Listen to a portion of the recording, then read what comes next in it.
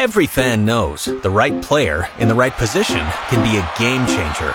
Put LifeLock between your identity and identity thieves to monitor and alert you to threats you could miss. Plus, with a U.S.-based restoration specialist on your team, you won't have to face drained accounts, fraudulent loans, or other losses from identity theft alone. All backed by the LifeLock $1 Million Protection Package. Change the game on identity theft. Save up to 25% your first year at LifeLock.com/aware. 3 o'clock in Tampa Bay. This is Beckles Recher on 95.3 WDAE and AM 620.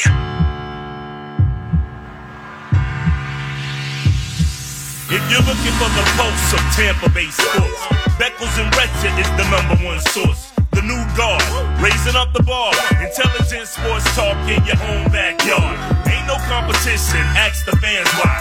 Beckles Recher got it by a landslide. Don't fret, microphone check, stand by. Yo, Fox, where they at? Where my two favorite guys? Here they go, here they go, here they go, here they go, here they go, here they go, here they go, here they go, here they go, here they go, here they go, here they go, here they go, here they go. Beckles Recher. Happy Monday to everybody out there. This is Beckles Recher, 95.3 WDAE. We dropped the ball. Normally, we like to put on a victory song. Hoppy, that was our fault. We have a victory song by the Jacksons. Victory, victory, something like that. Happy Victory Monday. For reals, though. Hope everybody's having a wonderful Monday. No, it's legitimate Legit now. Victory Monday. And I love it. So hopefully everybody's having a wonderful Monday. We'll be here till 5 o'clock, and then we're going to be... And then after that, we have Coach's Show after that? We have the Coach's Show today at 5 o'clock, and then we have the Inside-Outside Wayward Pitch at 6 o'clock. That's what I'm saying, though. Yes, so sir. Don't go anywhere. We'll be here till 5 o'clock, spitting knowledge as we normally do. So, Mr. Recher, how are you? First of all, I'm feeling great. How are you? Listen, I don't know if there's many things in life that I enjoy more than beating the Dallas Cowboys, but right? Just feels so good. And to me, we said this on Friday, Ian. It's not about how does the offense look, how does the defense look. It's stay healthy. That's it. I know we had some guys banged up, but it doesn't seem like either one of them are too serious. And win the game. We've seen some crazy-ass games this weekend. We saw a tie. We saw a bunch of upsets. But remember last year, too. Week 1 was wonky, and you saw things, and you saw teams play away in Week 1 that they didn't play the rest of the season. Mm-hmm. So it's not... it is Overreaction Monday because it is the first one of the year. But to me, you come away with the victory, just start off the season 1-0, and then go from there. Now you have things on tape. Now you have stuff to work from. Now you can game plan for your opponents. And now you can see what is working and what is not working for your own team. Yeah, I mean, Chris Godwin being banged up and Donovan Smith leaving, both those guys. It looks like Todd Bowles said that Chris Godwin, hamstring injury, is going to be out for a couple weeks, but doesn't seem to be too serious. Donovan Smith, the x-rays on his elbow were negative. So, yeah, guys are going to get banged up a little bit, but those are two positive signs that those aren't going to be at least season-ending injuries. But to me, a solid victory, 19-3, and I've been kind of saying this the last couple weeks, Ian, when you've been asking me about this team.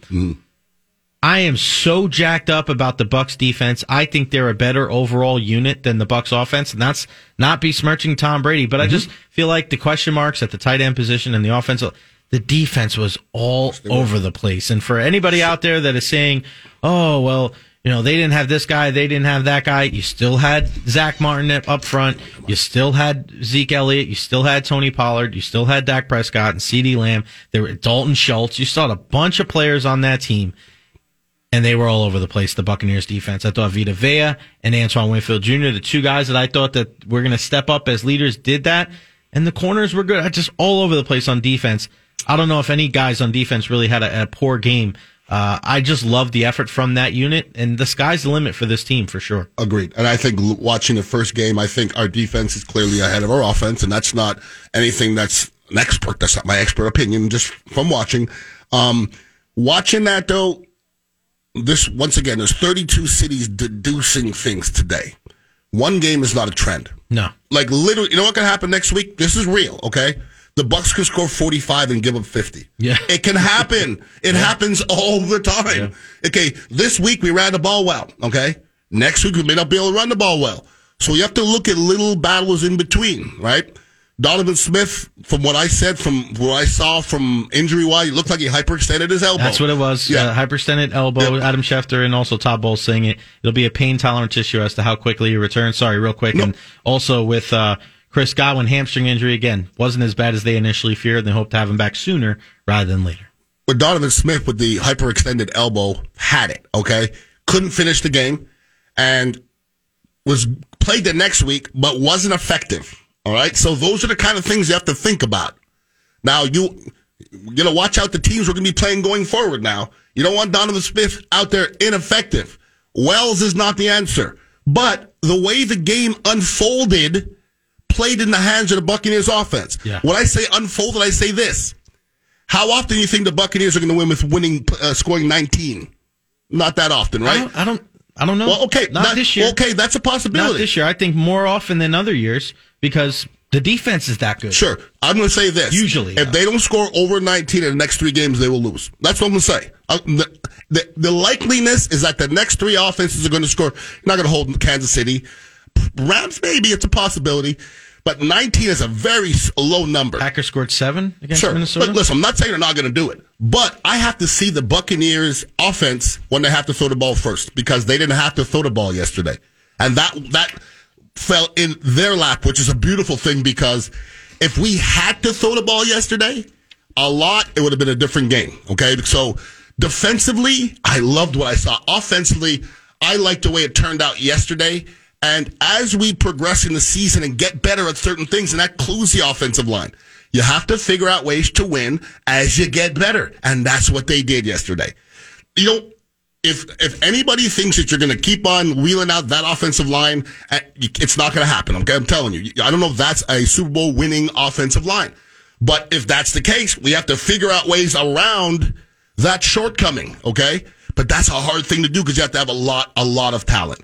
Defensively, we're driven by our linebackers, okay? Devin White has the ability to be Defensive Player of the Year. He was fantastic. He was everywhere yesterday. And our defensive linemen are that. They're not really showstoppers. They're run stoppers. And this defense is about Levante David. It's about Devin White. It's about Shaq Barrett. It's about JT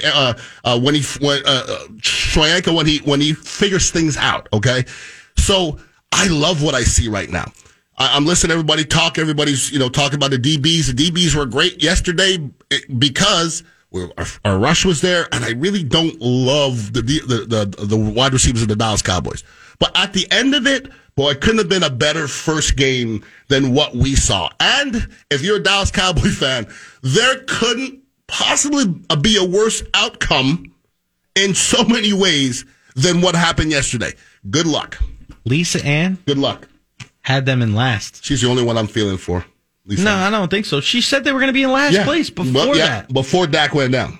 I don't disagree with her. Nope. I don't disagree with her one bit. So how did you think? You watching the offensive line yesterday. Mm-hmm. We're not talking about Josh Wells, but, in general? Luke Gedeke. No, just those guys. Gedeke and Hainsey. Yeah. I thought they stuck their nose in there. I thought they were better in the run game, obviously, because it's easier to go forward than backwards. I thought they did a decent job in the run game pass. I think other than the second quarter where Parsons had his way with Donovan and then Josh Wells on the play, I thought they held up against the pass rush pretty well as well. So what did you think about the offensive line as a whole? Because you and I spoke yesterday when Parsons was over there in the first quarter against Tristan Wirfs, he had nada. Well, he's not. Nada. You know why? He's not better than Tristan Wirfs. He's not. He's not better than Tristan Wirfs, but he's better than every other lineman we got. But other than the second quarter, how much of a factor was he in that game yesterday? What are you talking about? Parsons. He was the only defensive player they had. But in the second quarter is when he got both of his sacks. Other than that, they didn't even say his name once in the first quarter. Sure, but he's another guy that every time Tom Brady looked for him, he was looking for him, and that's affecting the game. Okay. When he looked over, there was a couple times in the game he looked over and saw him on Wells, and the protection wasn't going that way, and Tom got rid of that ball a little quicker. That's affecting the game. So to me, Micah Parsons is as advertised. Okay, he's not better than Tristan Wirfs, but nobody is. Nobody beats Tristan Wirfs. It was cool to see the PFF rankings at the bottom last night, and Right tackles, Tristan Wirfs, number 1 of 78. I said earlier, that's going to stop. Donovan Smith was top 15 as well. Well, Donovan Smith can play, 12, I think. Donovan Smith can play. It was good to see a lot of guys ranked high for the Buccaneers. And they deserve it. A lot of guys, of course they deserve it. Of course they do. And I want to give a shout out, too, to K. Dotton and Co. Keith. Both of those guys being in there. Listen, Kyle Rudolph scratched. He wasn't even in. He was inactive. Healthy scratch. And Co. Keith and K. Dotton. K. Dotton had 3 tackles, I believe, on special teams. Co. Keith, that fullback, was all over the place. Mm-hmm. I love how they were able to help out the offensive line yesterday. And you give a shout out to Leonard Fournette, 21 carries, 127 yards. He was running with a purpose last night. And I love the game that Byron Leftwich called. Yeah, me too. If I would have told you that Julio Jones was going to run the ball 2 times last night, you would say, for what? Did he pick up a fumble? Why? 2 rushes for 17 yards. I love the balance. You always talk a lot about balance, Ian. Other than the 2 kneel downs for Tom Brady at the end, 31 rushes compared to 27 passes. When the Buccaneers have that type of run-pass balance, they win the game, I want to say 90-95% of the time. Correct. I'm not going to sit here and just bellyache about the lack of running. Listen, when you hear me bellyaching of stuff while we're winning, it's just bellyaching. I get it. But it's necessary. If you look back when the Buccaneers had their most successes with Tom Brady, period, it's when they run the football. Yesterday, the drive where they scored a touchdown, they ran the football the best. When you start to get the linebackers worried about you handing that football off, that makes everything that much easier, okay? If you're not even making the linebacker at least honor something, they're dropping back in coverage. And these linebackers these days, a lot of them aren't, 270-pound guys. They're almost like safeties. And they're amazing athletes. And they're getting back there in coverage. So if you can't run the football, eventually it's gonna catch up to you. Now this Buccaneers with the tight end and we have 2 rookie guys out there. Like I said before the game, the Buccaneers are going to be, like I said, defensively they're going to be driven by the linebackers. Offensively, it's the wide receivers. That's like if you say where are we the best? When everybody's healthy, it's wide receiver and quarterback. See if you can stop that. So there's a couple of times yesterday, 4 wides. Who are you going to stop? Yeah, who are you going to stop? And other than that one time where they got Tom, it's going to happen again. Okay? Doesn't happen, not often. And as soon as Tom cocked his arm, as soon as it was halfway, he realized what he was doing, and he almost tried to bring it back, and it was too late. They got him, they duped him. But it's hard to dupe Tom Brady. There was one combination route on the right side of the line where Dallas, it was Evans and Julio together, and the defense was just like, you could just see them visibly not know what the hell to do, and they were just frozen. You're like, who do we guard? That's 2 ones, 2 big dudes out there. And you ever see it more physical? Some of wide receivers on one side. I haven't. It's wild. Physical. We didn't even see anything from Russell Gage yesterday. Good. Before Julio Jones, that was the big addition to the offense, and he was mentioned twice yesterday, 2 catches for 13 yards. We will hear his name. Yeah, we will. We will before the end of the season. We're going to hear his name. Let's give a shout out to a guy that catches a lot of heat, and we mentioned this on the Overtime show last night right here on WDAE. Jamel Dean played a really good game last night, and when you can get pressure on the quarterback, and when you can get that press coverage, all the secondary yesterday, those guys were on it. Mm. And for people saying, they should have had 4 picks, listen, when a guy jumps all the way up in the air with both hands and the ball hits off his fingertips, don't tell me that a guy should pick that. Because he's jumping already in the air. He's extending all the way, and he goes up. And then a ball gets tipped, and the guy dives and tries to catch the ball, and he just misses it. That's not a ball hitting the guy right in his hands. Antoine Winfield Jr. making that grab yesterday. I mean, he's lucky because if Dak Prescott throws that 2 feet to his right, it's probably a pick 6. Yep. Antoine Winfield Jr., to me, he is in line for an all-pro season. This could be one of the best years for a Buccaneer defense in their organization's history, just because there is talent up and down the roster. Well, if it's the best defense in the history of the Buccaneers, we're going to go to the Super Bowl. I said one of. I agree. If we're one of, we're going to the Super Bowl. Agree. Okay? It's not, defenses aren't the same as they used to be. I think we all understand that. A dominant defense today is not like it used to be. Like a dominant defense today is a top 5 defense, which doesn't equate to, like back when Sapp says get me 17 points, it's different than that these days because offenses are different. A dominant defense today means Everybody gives up yards, okay? Dominant defense means you make plays when it's necessary. Get that sack when it's necessary. Get that turnover when it's necessary. When the big plays, you got big play players, period. But nobody shuts down anything anymore. I think you almost have to give up a little bit. There are just too many options out there. But I like what I saw. If you're a Dallas Cowboy fan and you went off last year and you know what your head coach is about, and in the preseason, they had 17 penalties in one preseason game, and then you had 10 penalties in the first regular season game, what can you possibly be thinking right now? Why is Mike McCarthy still have a job? That's a great question. How long are you going to have to watch the same crap? Seriously, it's almost like when I told you I like to watch the show Cheaters now. Yeah. And after a while, you feel like saying, why did you keep on letting that person back in? Yeah. Like you're doing the same things. Well, they're cheating on success. I mean, it's all about Jerry Jones being comfortable, I guess, but for God's sakes. Listen, Dak Prescott gets hurt last night. And what happens? Jerry Jones is the guy that is outside the locker room calling everybody over. Dak has a messed up finger. He's going to undergo surgery and be out for weeks. Like, why are you speaking? I mean, it just have a coach. It doesn't make any sense. It has to be all about Jerry. It's not good. It's all about Jerry. It is all about Jerry. And that's fine because they will not ever win a championship with him as the owner. Times have changed. And he is the consistent black cloud that hangs over that franchise. And he will never, ever, ever enable enough people around him to be successful. A good leader, whether it's in business or in sports, puts people in a position to succeed. He empowers others to exude leadership, to bring people to another level. He doesn't do that. He's a hovering parent at a Little League baseball game. Every single time your kid throws the ball, he turns around and looks for his parent. That's a great Every time he swings a bat, they turn around. Every single time a player or a coach makes a decision, they have to be worried about, well, what's Jerry going to say about this? He's going on the radio station. He's talking about Dak. He's talking about Zeke. He's talking about how Zeke should play. And I love Jason Garrett. I love Mike McCarthy. And it's just, this guy is living in the heyday of the 90s, and that time is over. It's not the 90s anymore. It's like the guy that's at these parties. He's like Dazed and Confused, Matthew McConaughey. The cool kid in high school that keeps going back to all the high school parties. Like, bro, it's over. He's the guy at the 20-year high school reunion still wearing his Letterman jacket. It's over, Jerry. It's over. And you know what else is over? The season for the Dallas Cowboys. They're not better than the Eagles. They're not as well coached as the Washington Commanders. And hell, the Giants might be better than them too. What does that tell you? Holy smokes. Was it Martin? Who was it? Charlie Sheen always say winning. Was it him? Charlie Sheen winning. Charlie Sheen. I think Jerry Jones could do that. Losing. No, but he's losing, but he's winning. Yeah, but that's the problem with owners. There's certain owners in sports because they're so successful and they have so much money that they've been successful in every other avenue in their life. And at the end of the day, they can solve all their problems. We know this because of what happened off the field. You solve all your problems with money.